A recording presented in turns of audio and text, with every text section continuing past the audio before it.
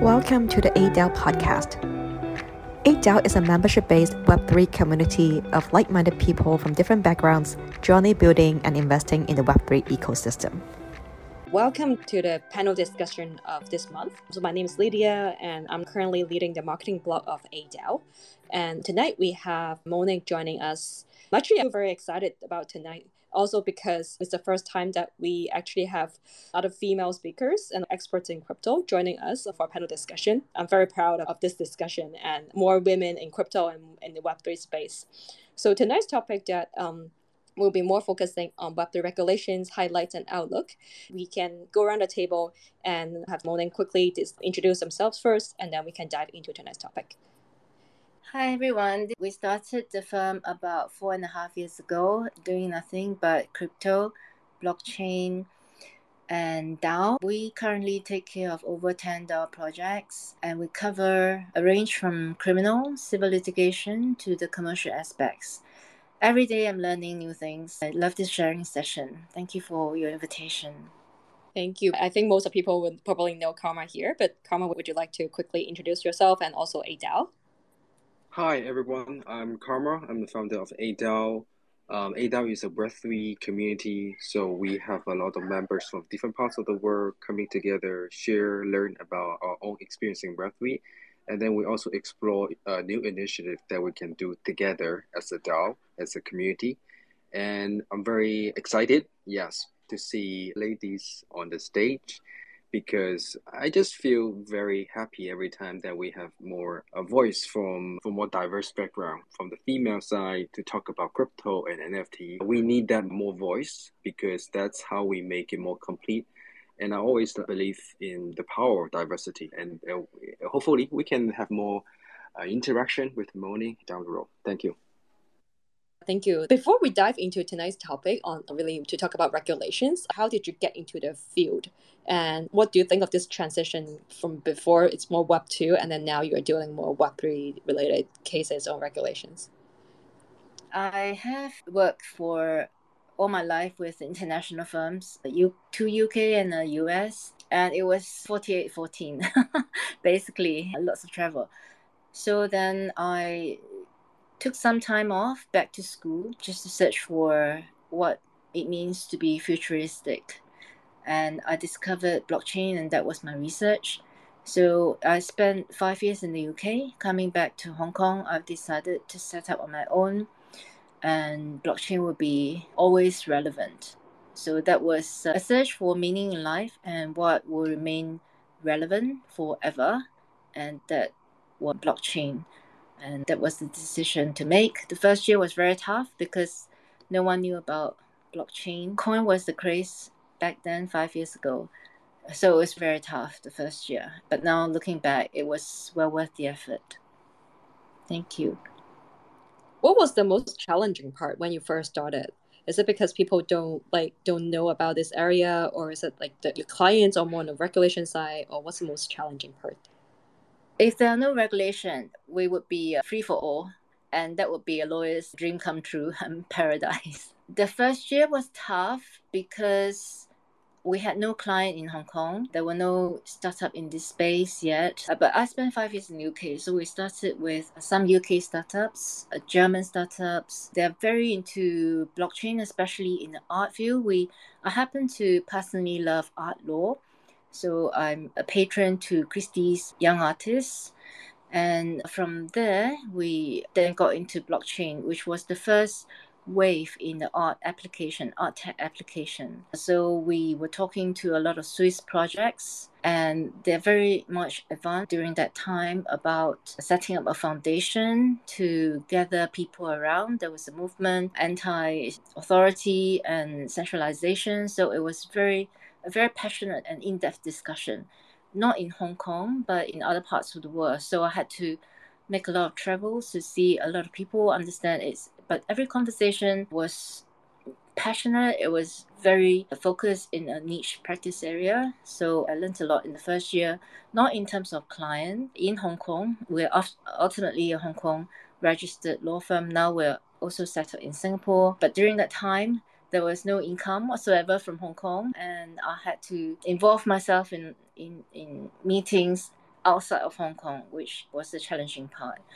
And in the first year, it was more Bitcoin related. So we were drawn into a lot of criminal cases, especially fraud cases. So that was a challenge as well. Not gender bias, but lady in and out of police station and dealing with criminals was not my cup of tea, but we were drawn into that space for the first year. It was very hectic. A lot of anonymous people you have to deal with. You don't understand their background, where they come from, because everyone claims to hold certain amount of Bitcoins they wish to dispose, and everyone claims they have the assets to purchase. So that was a real challenge for our KYC procedures.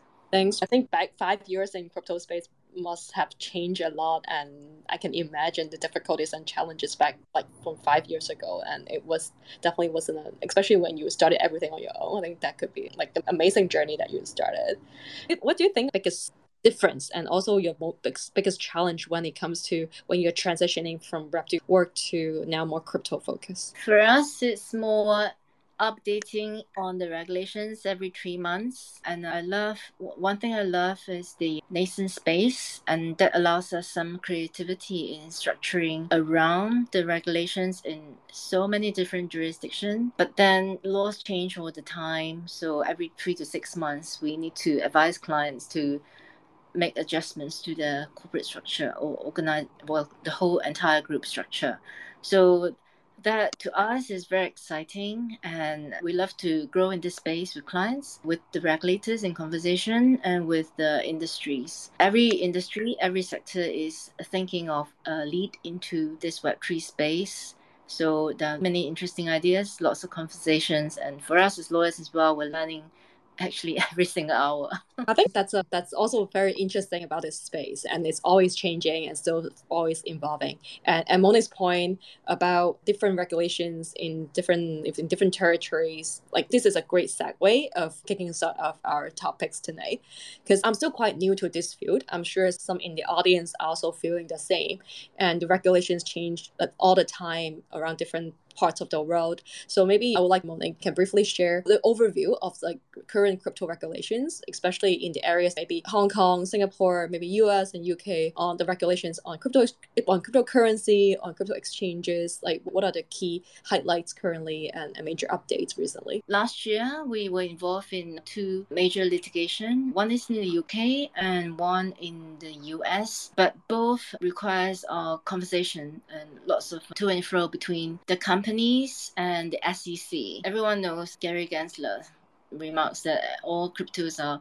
securities, but really it's in this space in the US. I think the current scenario and inclination is to regulate. So there are a few competing factors and consideration here. On the one hand, regulation, and on the other would be, so for regulation, there will be certainty. I'm all for a level of regulation, so we have some certainty and our minds are more settled and businesses can navigate around those regulations. So it's a positive thing to have some regulations. Then of course the difficult balancing act would be competition with the traditional sectors like the banks and financial houses, and innovation, which everyone knows, all the regulators in the world know we need a level of innovation for the economy, for the trend, for more creativity coming in.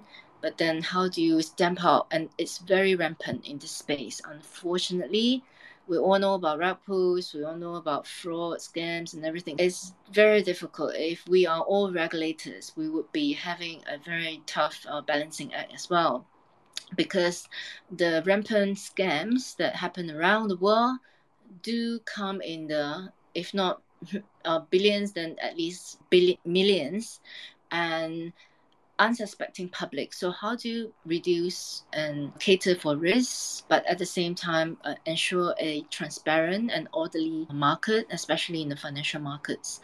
So it's tough, but we're seeing more regulations coming in the US. Before the new bill to be debated and come into force, which maybe a year, maybe 2, the US forced upon the commodity and futures transactions, so CFTC, to try to regulate crypto as a commodity. Then there is the investment scheme, the very popular, I'm sure all of you would know something about this, the Howey test, whether we deem token as a security.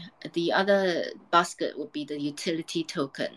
So if you issue a token which is deemed as a security, then it's not a matter of the token, it's a matter of the deemed status of it being a security. And then broadly the Howey test, there are other aspects to consider as well, would come in, and the test is a very simplistic one, which is if there's an investment agreement where there are a group of people coming in with expectation of performance and reasonable profits expectation deriving from the efforts of other people, not yourself. What does this mean? Then this would be deemed as security. I'm loosely phrasing this definition. So what does this mean? That means you just purchase something off the exchange. Take an analogy, a listed company, you just buy and sell on the exchange with no effort on your part.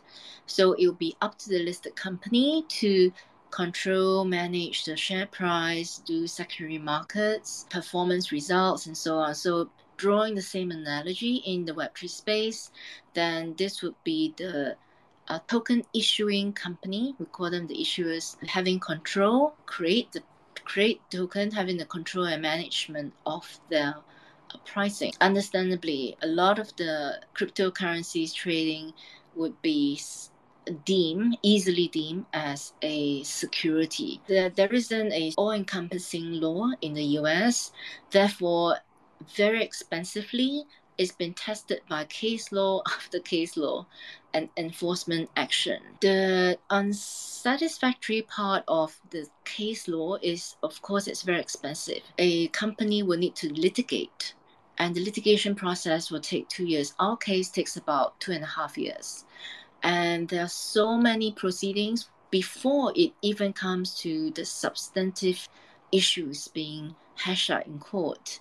So there would be a definition, there would be discovery, there would be different motions being debated before it even gets into the real trial.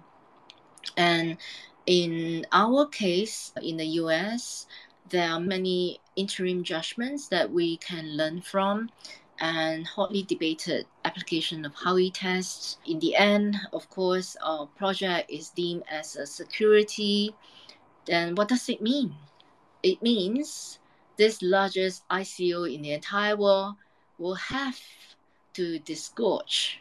So there will be an order from the SEC, being the applicant, and the court and the judge will rule, yes, this is a security. Unfortunately, you were not registered. So therefore, you need to unwind those investments. Who suffers? The wider public who invested into this ICO. So the company will need to return the proceeds, but then they would have expended on the whole securities exercise. And disgorgement comes with millions of civil penalties. It's really sad. So that was the case. We may have heard many other cases in litigation or being sent letters by the SEC. Coinbase has issued a appeal to the SEC to ask for, and this is the right move, a more formal guidance and procedure on how token projects could launch their tokens. And we rather not have the SEC coming quite arbitrarily to enforce in the courts, which results in no one winning. Seriously, and millions of dollars in taxpayers' money as well, litigating to find the outcome, the judgment, when we could have easily regulated or provided guidance of some sorts. Through our conversations with the SEC, we understand they are internally very divided. One camp thinks we should allow innovation. The other camp, of course, takes the hard line.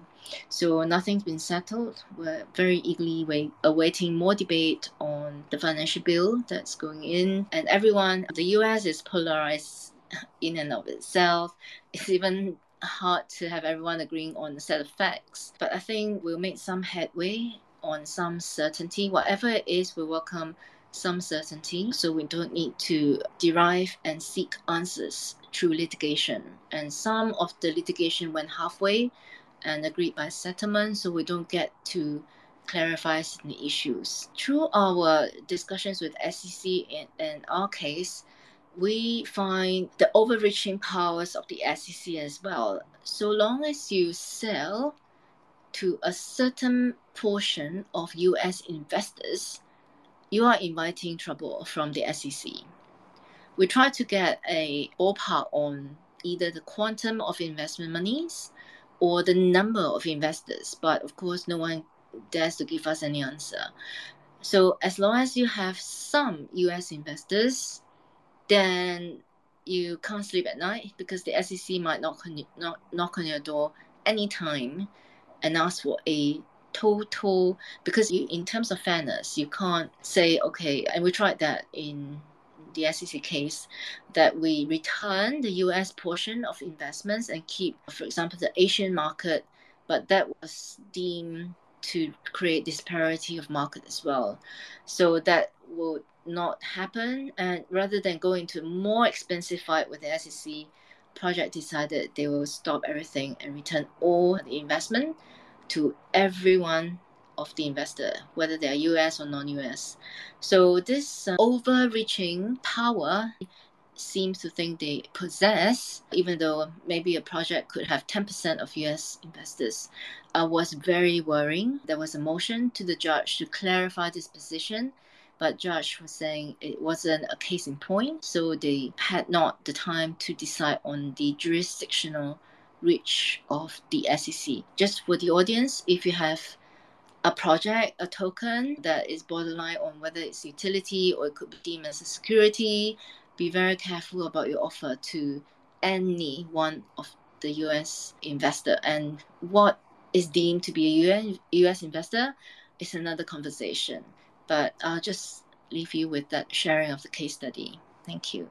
Hi, Monin. Just one more question to add with your sharing on the U.S. regulations. Do you see that projects and companies are avoiding the U.S. market just because the overreaching power of SEC right now?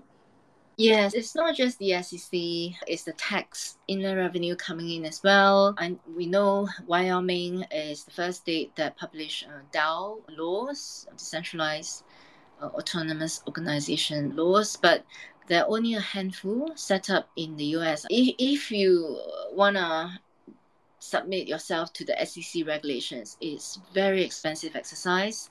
You will need crypto lawyers, institutional law firms to advise you on every little step you take, whether it's marketing, whether it's closing the deal, whether it's an investment term. So it gets very expensive in terms of meeting regulatory demands and just try not to fall foul of regulations. So yes, sorry, Lydia, what was your question again?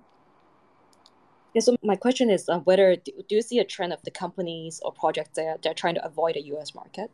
Oh yeah, the answer is definitely yes. But US companies have no choice but to comply. So they're actively seeking more certainty in regulations, which I think is a good thing. If the US companies occupy the attention of the SEC, then that would be beautiful for the rest of the world. But for the rest of non-US based project, we would suggest having carve out. So in terms of structuring, we might need to do more to have a US facing entity and structuring. And then the other part would be a Asian, for example, group of companies that cater for the Asian market. So there will necessarily be different product design, for example, to cater for both markets so as not to fall foul. So if anything happens, it's not the whole entire project that goes into question, but only the US portion. Thanks, Monin. Yeah, I think that's very clear and great advice for maybe who are thinking about launching their projects or who have projects based in Asia or think about facing the US as well. And I just one more follow up on regarding the Hong Kong and US or even some other areas that we mentioned. How do you both think these regulations affecting the development of the industry? Do we see certain, because of these trends of these regulations, do you see companies are moving or like stuff? Definitely we covered that they're avoiding the US at some point, but do you see them moving towards certain countries right now? Or are there more countries that are more crypto friendly? Yeah, for payment license services in Singapore, we've had conversations with the MAS. They are so inundated with applications. On top of that, you need due diligence house, internal audit house to do a 3-inch thick report on internal controls and risk management. The whole procedure takes optimistically between 8 to 18 months, and no one can tell. So in businesses, you need certainty. However, it's a chicken and egg. Do you hire all your staff now, have an office, apply for the license, or do you do it midway or once the license is granted? And for example, DBS Bank in Singapore, they have the digital innovation unit applying for the payment license. Of course, they have a structure ready, existing ecosystem. They could easily apply for the payment license. But for entrepreneurs coming in, startups, they don't have the infrastructure set up yet. So the regulators would be inquiring for a longer time, more detailed information to be provided. Then which startup would have the funding to wait 8 months to 18 months just idling and not starting any business with the license application pending? So it's again, that boils down to costs and your sustainability and the longer term plan. We had a survey for another client, a research paper on, they wanted to set up in the quickest manner of time an crypto exchange license. So we were surveying places like the Philippines, Panama. Of course, we know FTX gone to Bahamas and welcome them with open arms, the Cayman Islands, and so on. So, for example, if we say, all right, the quickest is to set up a exchange license in the Panama, but which investor would invest in that crypto license? So where is the money? Where are the investment funds? It's the question we'll ask client. And ultimately, it's still the Chinese market coming, the funds flowing out from the Chinese market into Hong Kong. Funds are here. The regulatory environment that's conducive is Singapore, for example. Then you need a license in Singapore, but you market in Hong Kong. Then you need to be compliant in Hong Kong. Then in the meantime, do you get an interim Philippines license or not, and so on? I hate to say this, but sometimes we need jurisdiction shopping for different parts of the business to make it a sum total, which is again very costly, but it's doable. Yeah, so that's my take on it.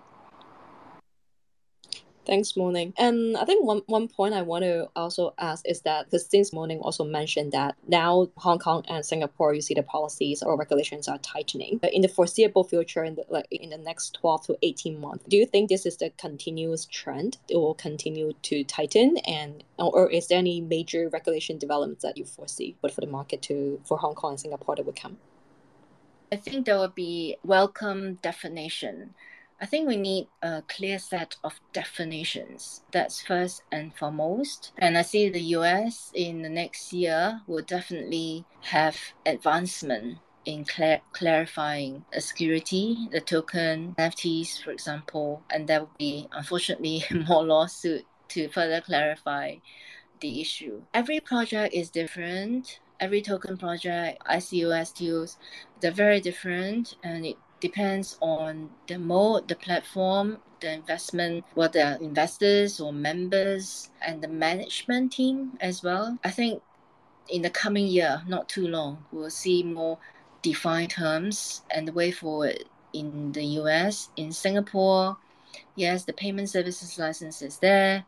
The regulators might issue licenses on a slower pace just to pace the market. And I think the focus, of course, in the last few months has been on more investor protection, public disclosure, and risk statements. There's still the underlying inclination, which is a positive thing, to encourage innovation in this space.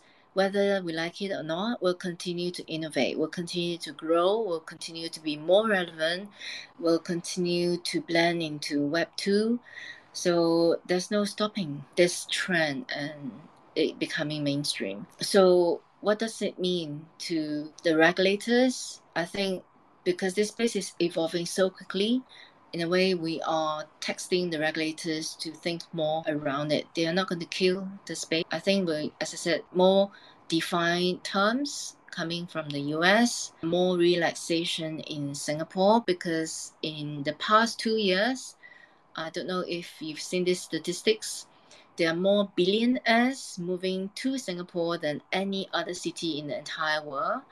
And it would be a safe margin to say between 30 to 40% are tech companies, blockchainers, and web entities. So Singapore has a lot of talent in this space.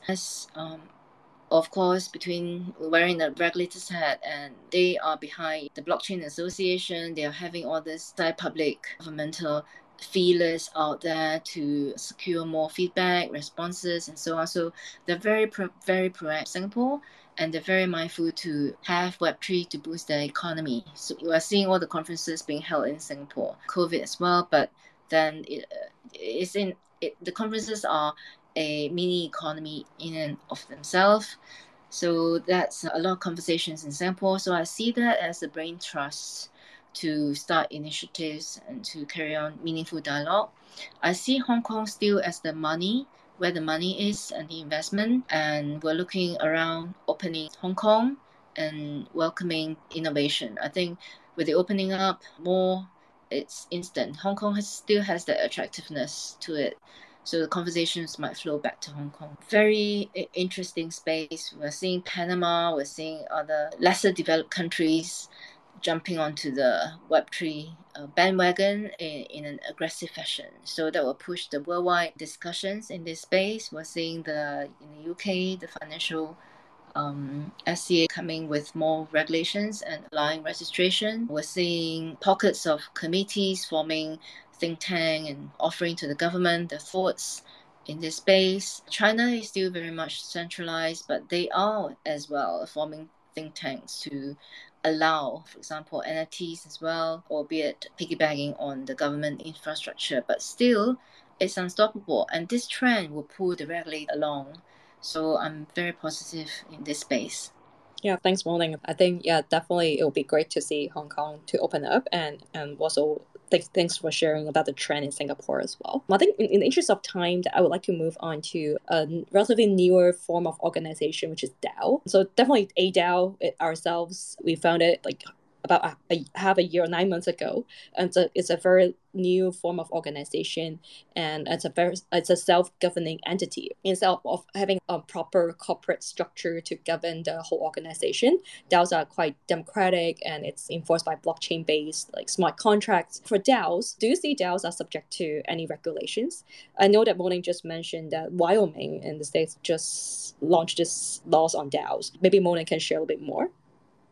Oh yeah, I don't know what other don't want to offend aspects of why we can offer, but if you find more relaxed regulations, they are often economic based to attract more talents, job market, or that's the function of the government and the regulators as well. Let's do the basic 101. DAO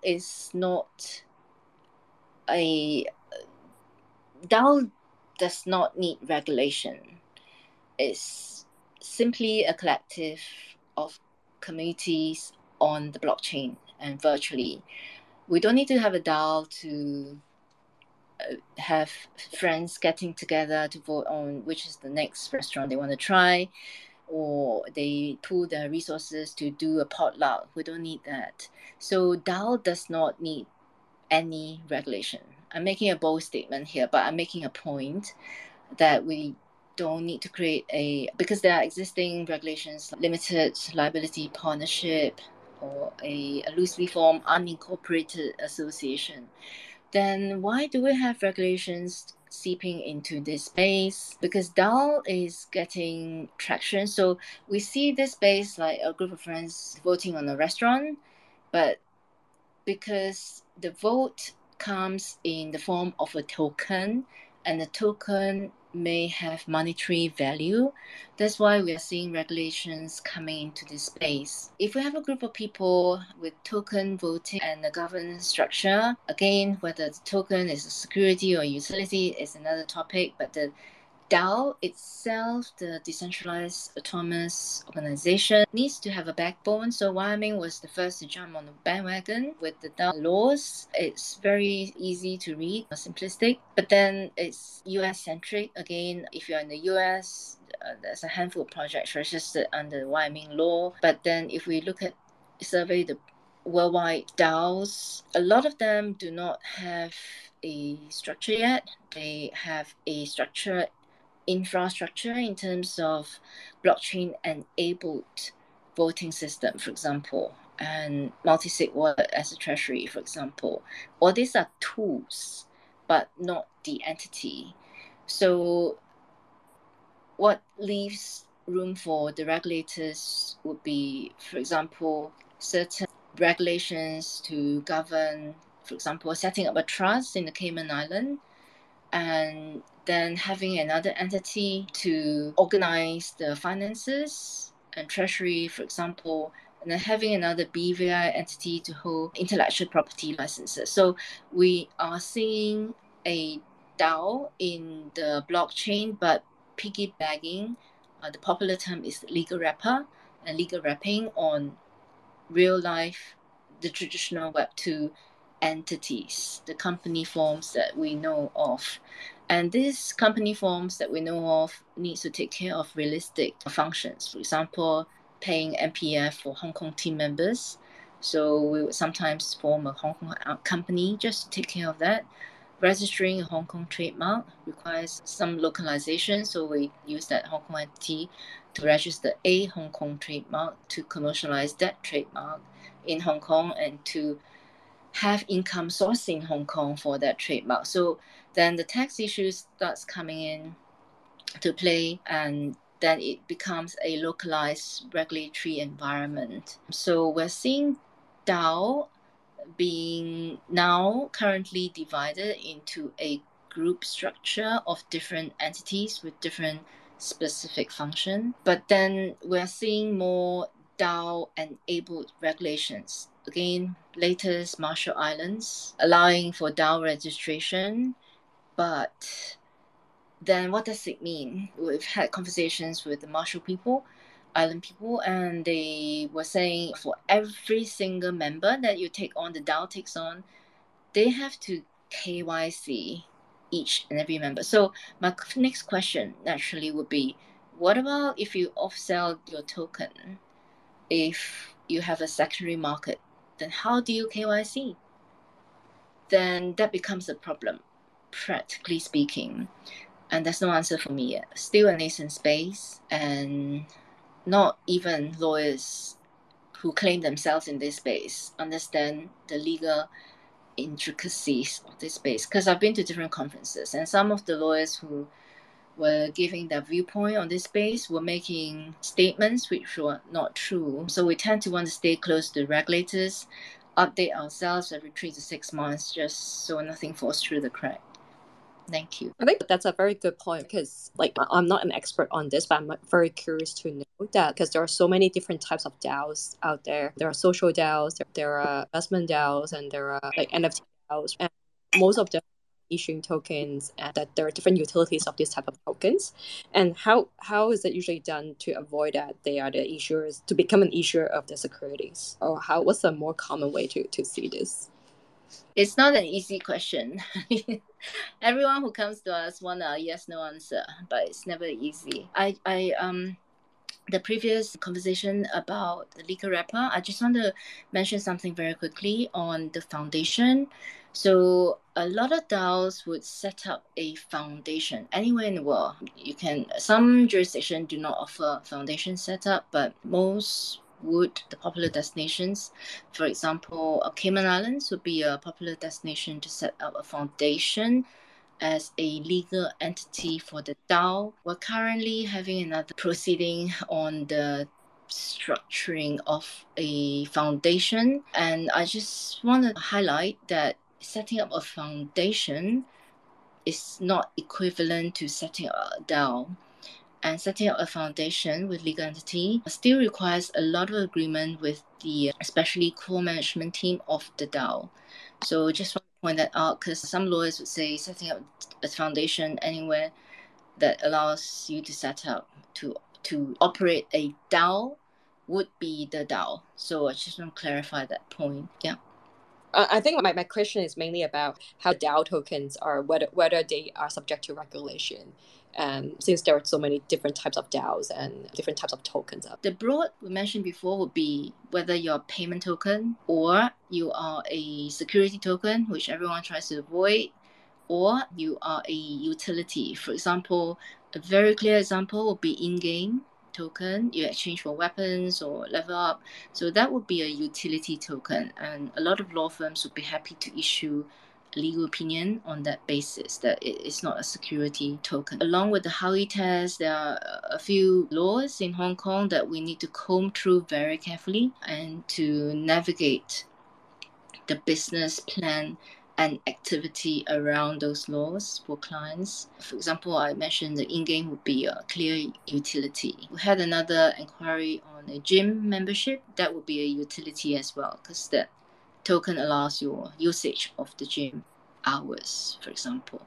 See, Karma, if you have any other points to add or any questions. Oh, thank you, the speaker sharing, and that's amazing. As you can see at the top of this room, there is an application form for ADAO. If you find the content shared by the panel interesting, useful, there are a lot of quality content within the community, and our role as a Web3 community, try our best to help and to grow the ecosystem together, to let more people on board in the crypto space and educate more people.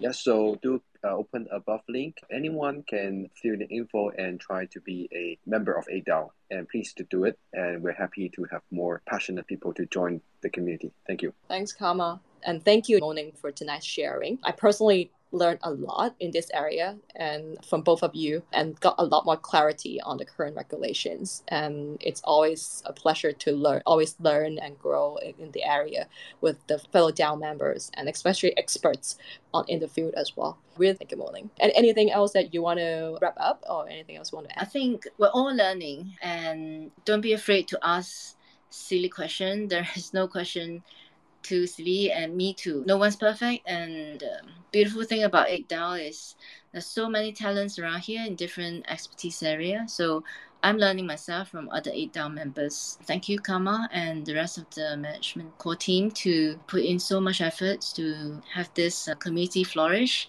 And thank you, Lydia, for always hosting with your very thoughtful questions. So yeah, very happy to continue to contribute to 8DAO. Thank you. All right. Thank you, everyone, and hope everyone having a great evening and a great weekend. And for those who are in Hong Kong, hopefully we will organize some other events, and we can have some in real life events soon. Also in Singapore, the upcoming Token 2049, Lawrence, our Block Leader, is hosting an event there too. Yeah, so there will be a lot of happenings in both in Hong Kong and Singapore, and in other cities in around the world too, because members are all over the world right now. So yeah, if you're in certain cities and if you have certain topics you want to meet up and chat, feel free to just raise it in the Telegram group. All right, thank you everyone, and have a good evening. Good night. Thank you. Yes, good night. Thank you. Thanks for listening to the 8DAO podcast. Want to know more about 8DAO? Please visit our website 8DAO.io if you enjoy our podcast. And don't forget to like and subscribe. See you next time.